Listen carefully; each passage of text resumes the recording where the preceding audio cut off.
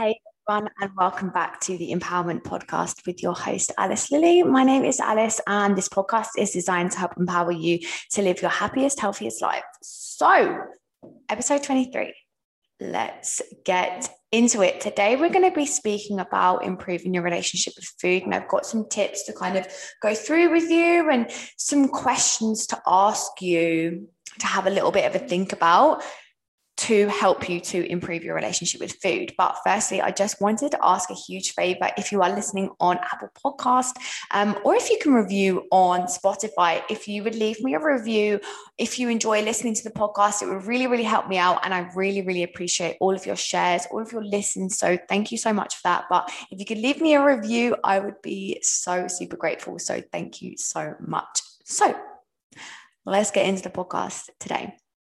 So, improving your relationship with food. This is like one of the main areas that I work with clients one-to-one and in my group coaching programs on. And usually when we're wanting to improve our relationship with food, it's often that we're coming from a place of we have been dieting for a long time or have been dieting and not had much luck, and then kind of, gone back and forth with restricting and overeating, or followed into disordered eating habits, or just not been, things haven't worked out, or even they might have worked out. We might have lost body fat, and we might have got to our goal, but then got there in a way that wasn't supportive of a healthy lifestyle, which has then led us to have this poor relationship with food. And I think it's the first tip, the first piece of advice that I'm going to give is that if you are wanting to really improve your relationship with food, and you know that you are struggling with having an unhealthy relationship with food, the way that you think and view food, the way that you are living your life is really revolved around thinking so much around food and not being able to do certain things because of the way you're thinking about food, and having all these food rules and all of things like that. We need to take a step away from dieting, from making the focus about losing weight. And that might seem really scary, because if that is also one of your main goals, and I completely understand that, and I completely know how you feel, that stepping away from that when that's what you want seems, to you, it might seem counterproductive, or to you, it might seem like, well, how am I, that's going to make me feel worse because that's what I want to do. I want to lose weight.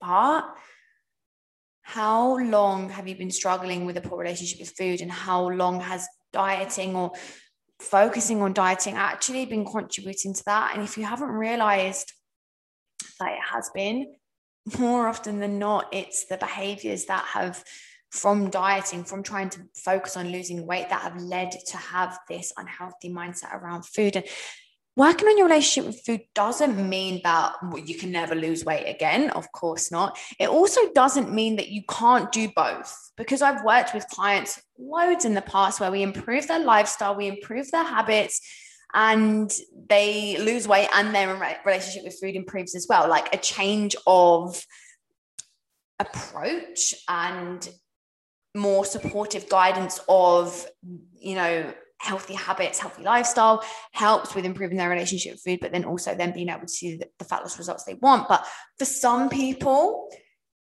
it's actually not good to be having the focus on dieting. And this is also so person dependent as well. Like, there is no advice that's like, this is how you improve your relationship with food. This is how you do this. Like, things are so individual, and with these kinds of things, everybody may have kind of similar struggles, but a lot of things are individual, right? So someone might be in a position where focusing on dieting really, really isn't a good idea, especially if you are regularly binging or overeating or feeling really out of control around food. It's really important that we're actually stepping away from dieting and focusing on that, and improving your control around food, and feeling more comfortable in situations that have been causing and triggering overeating or binge eating, because that needs to be a primary focus. And once we have got into a healthier place, you can, of course, make like losing weight more of a primary goal, but making a focus to work on those things first and foremost is really, really important, and it puts you in a better position to lose weight in the future. Because often if you've just yo-yo dieted for so long or have had negative experiences with dieting, working on your mindset and working on how you're viewing and thinking about food and working on reasons why you're overeating and stuff like that, like then when you've kind of overcome these things and you make an empowered decision that you do want to start focusing on losing weight, if that's what you want, you're more likely to see sustainable long-term results, because you've worked through the things that have actually been harming you from getting there, whether that's not your own fault. Like society like makes women feel like you haven't got, you need to fit in, you need to lose weight, or you have this problem, you need to buy this product. Like that's kind of how things work. And then we think that, I had so many women come to me and speak to me in my inbox and say that they feel like a failure, or that they feel so guilty that they can't lose weight and they don't know how, or excuse me, I just need choked. They feel like they just can't figure out how to do it by themselves. And I just want to say that if you've ever struggled with dieting, you are not a bad person. It's not your fault. It's not something to be ashamed of or feel guilty from, that you've struggled with your weight loss, because there's so many factors that are involved. And this is why I do what I do. This is why I love to work with clients and help them realize these things, because a lot of the time when I work with clients, they'll say to me like, I just didn't realize that was something that I was doing that was affecting me, or you've helped me realize that these are the things that were actually affecting me and harming me when I thought it was things that I needed to do. And obviously this is individual to everyone, but do you see what I mean? Like the way I work with clients is I want to help empower you to come to these realizations and decisions about things on your own, because then you're in a more empowered place with things. But yeah, so back to the first point, making a focus to stop focusing on dieting or stop dieting. If that really makes you feel bad, then I think that it's even more, you need to take that scary step. And if that really, really is making you feel worried, then I would definitely do some journaling or try to look into what your fears are around that. Often we're fearing gaining weight, putting weight back on if we've lost weight, or that if we stop dieting that we're going to feel even more out of control around food. And it's usually quite the opposite. But it can feel really scary doing this because it's maybe something that you haven't done before. And I understand that it is scary and I know that, but it is going to be a good thing. It's going to be a good focus to help you improve your relationship with food, to step away from having the focus around dieting or restriction. So secondly, I would recommend that when trying to improve our relationship with food, that we are understanding what our vulnerability factors are with food. So what I mean by this is, what situations do you feel like that are making you feel vulnerable around food, and why is that? So for example, this could be that you're feeling vulnerable around food if you are going out for a meal, or if you are going around with friends for dinner, or something like that, or if you can't guess the calories as accurately as possible in your meal, by not knowing what the exact ingredients are or anything like that. Identifying what factors are causing you to feel vulnerable with food, or potentially feel like you are going to lose control around food, and ask yourself and try to dive into a little bit more about why you feel that is, or why you think that is. And some of these questions that I might ask you today, or some of these things that I might mention, you might not have the answers to, and you might be like, I don't know. I don't know where that comes from. I just do. And that's okay. And this podcast isn't for you to go away and listen and be like, oh, fix that. Damn, that was good. That's great. We know that's not how things work. as with anything, as with our body image, as with losing weight, as with just improving our mindset, like towards ourselves and self-acceptance and trying to become more compassionate, like when you have been doing things a certain way for so long, it's almost ingrained in you to think that way. For example, when you have these kinds of food rules around food, or you have these beliefs, or you have this way of thinking around food, or these behaviors, these kind of responses in situations towards feeling out of control around food, or feeling vulnerable around food, or wanting to kind of shy away from things, that's kind of like been ingrained for you for so long. So it's not as easy as just being like, I can identify it and then realize that like I can stop doing that. And with anything, like time, practice of things, understanding more about it will help. But hopefully I can just kind of spark a few conversations in your head from this podcast. So understanding, or just kind of identifying what your vulnerability factors are. And then if you have these particular judgments around food or around someone else's food choices, question why that is. Why do you have this judgment around food? Why do you have this judgment that you can't eat bread twice in one day? Or why do you think that that person's eating too much? Or what, like, you see what I mean? Like, what are these judgments you have? Question why you have them. Because often when we are very judgmental about other people as well, we're so likely to be even more judgmental towards ourselves. And this is another thing as well, like, especially that can kind of be a common theme in body image. When we are judgmental of other people's appearances, we're even more likely to be judgmental towards our own appearance and really struggle with our own body image, because it's a judgment that we have on other people as well. And when we stop judging others, we can stop judging ourselves, and vice versa as well. But trying to notice when these judgments come up, why are you having them? Where do you kind of think that stems from? Where have you learned to kind of believe this judgment that you have around food, and kind of try to question that?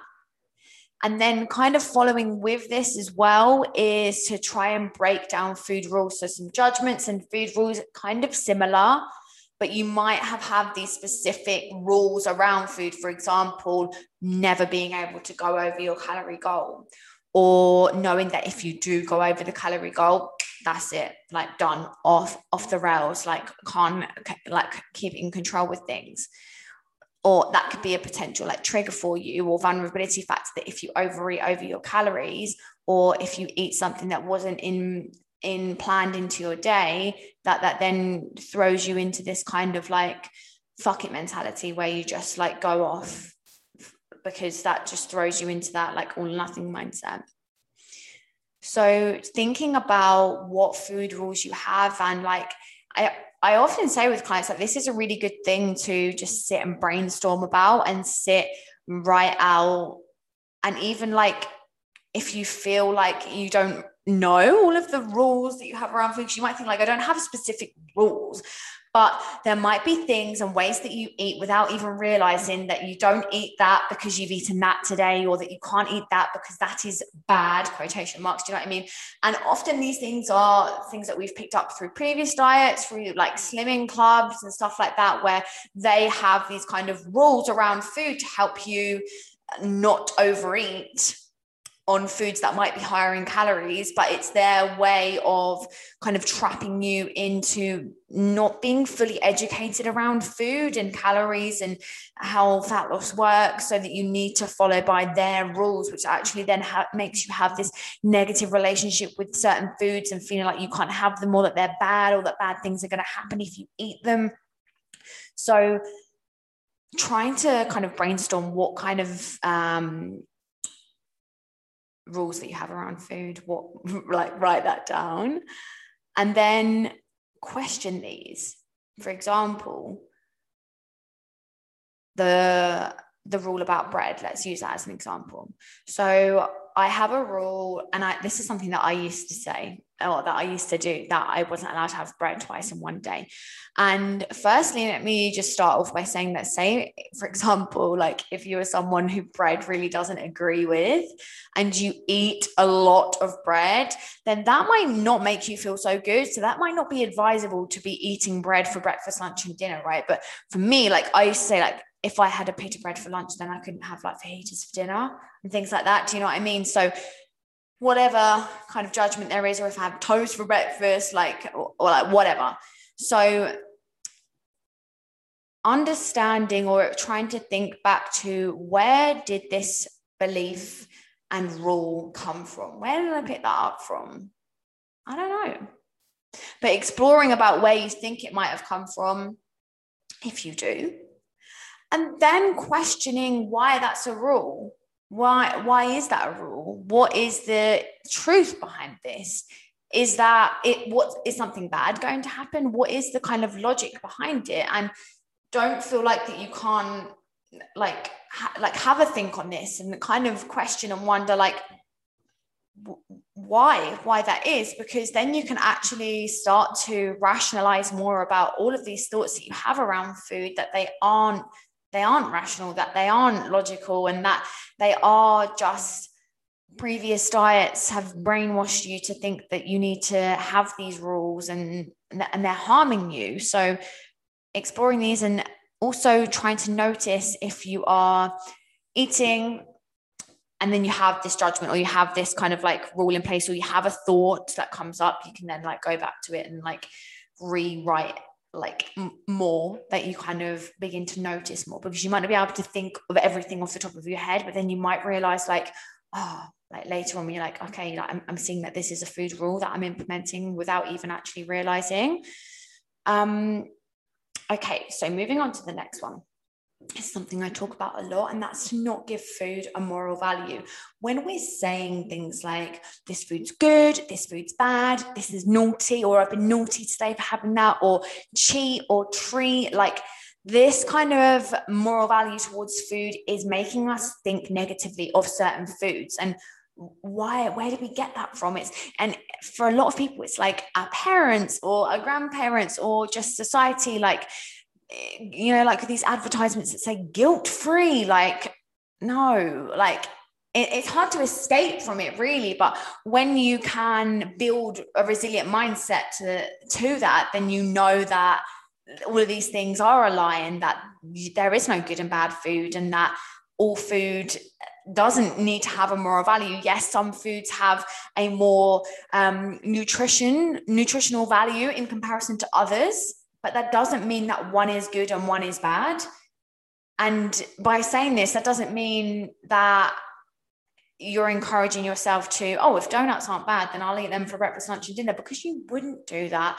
And you wouldn't feel good from doing that. But not applying the value of saying that's bad is going to help you with feeling more relaxed around food, because you're not making yourself feel guilty for having these foods. You know, like I see it like often if I like some of it's Facebook mainly, because I would say that on Facebook I have people that I don't really like, you know, like your parents' friends and things like that. You see them make little comments, or like I saw a woman who lives where I used to live, and she was saying, she was doing a story of this food that she'd ordered, and she's like, oh, I'm being really naughty today having all of this. And I was like, oh, you're not. You're just allowing yourself to enjoy a pizza and enjoy some chocolate. That's not being naughty.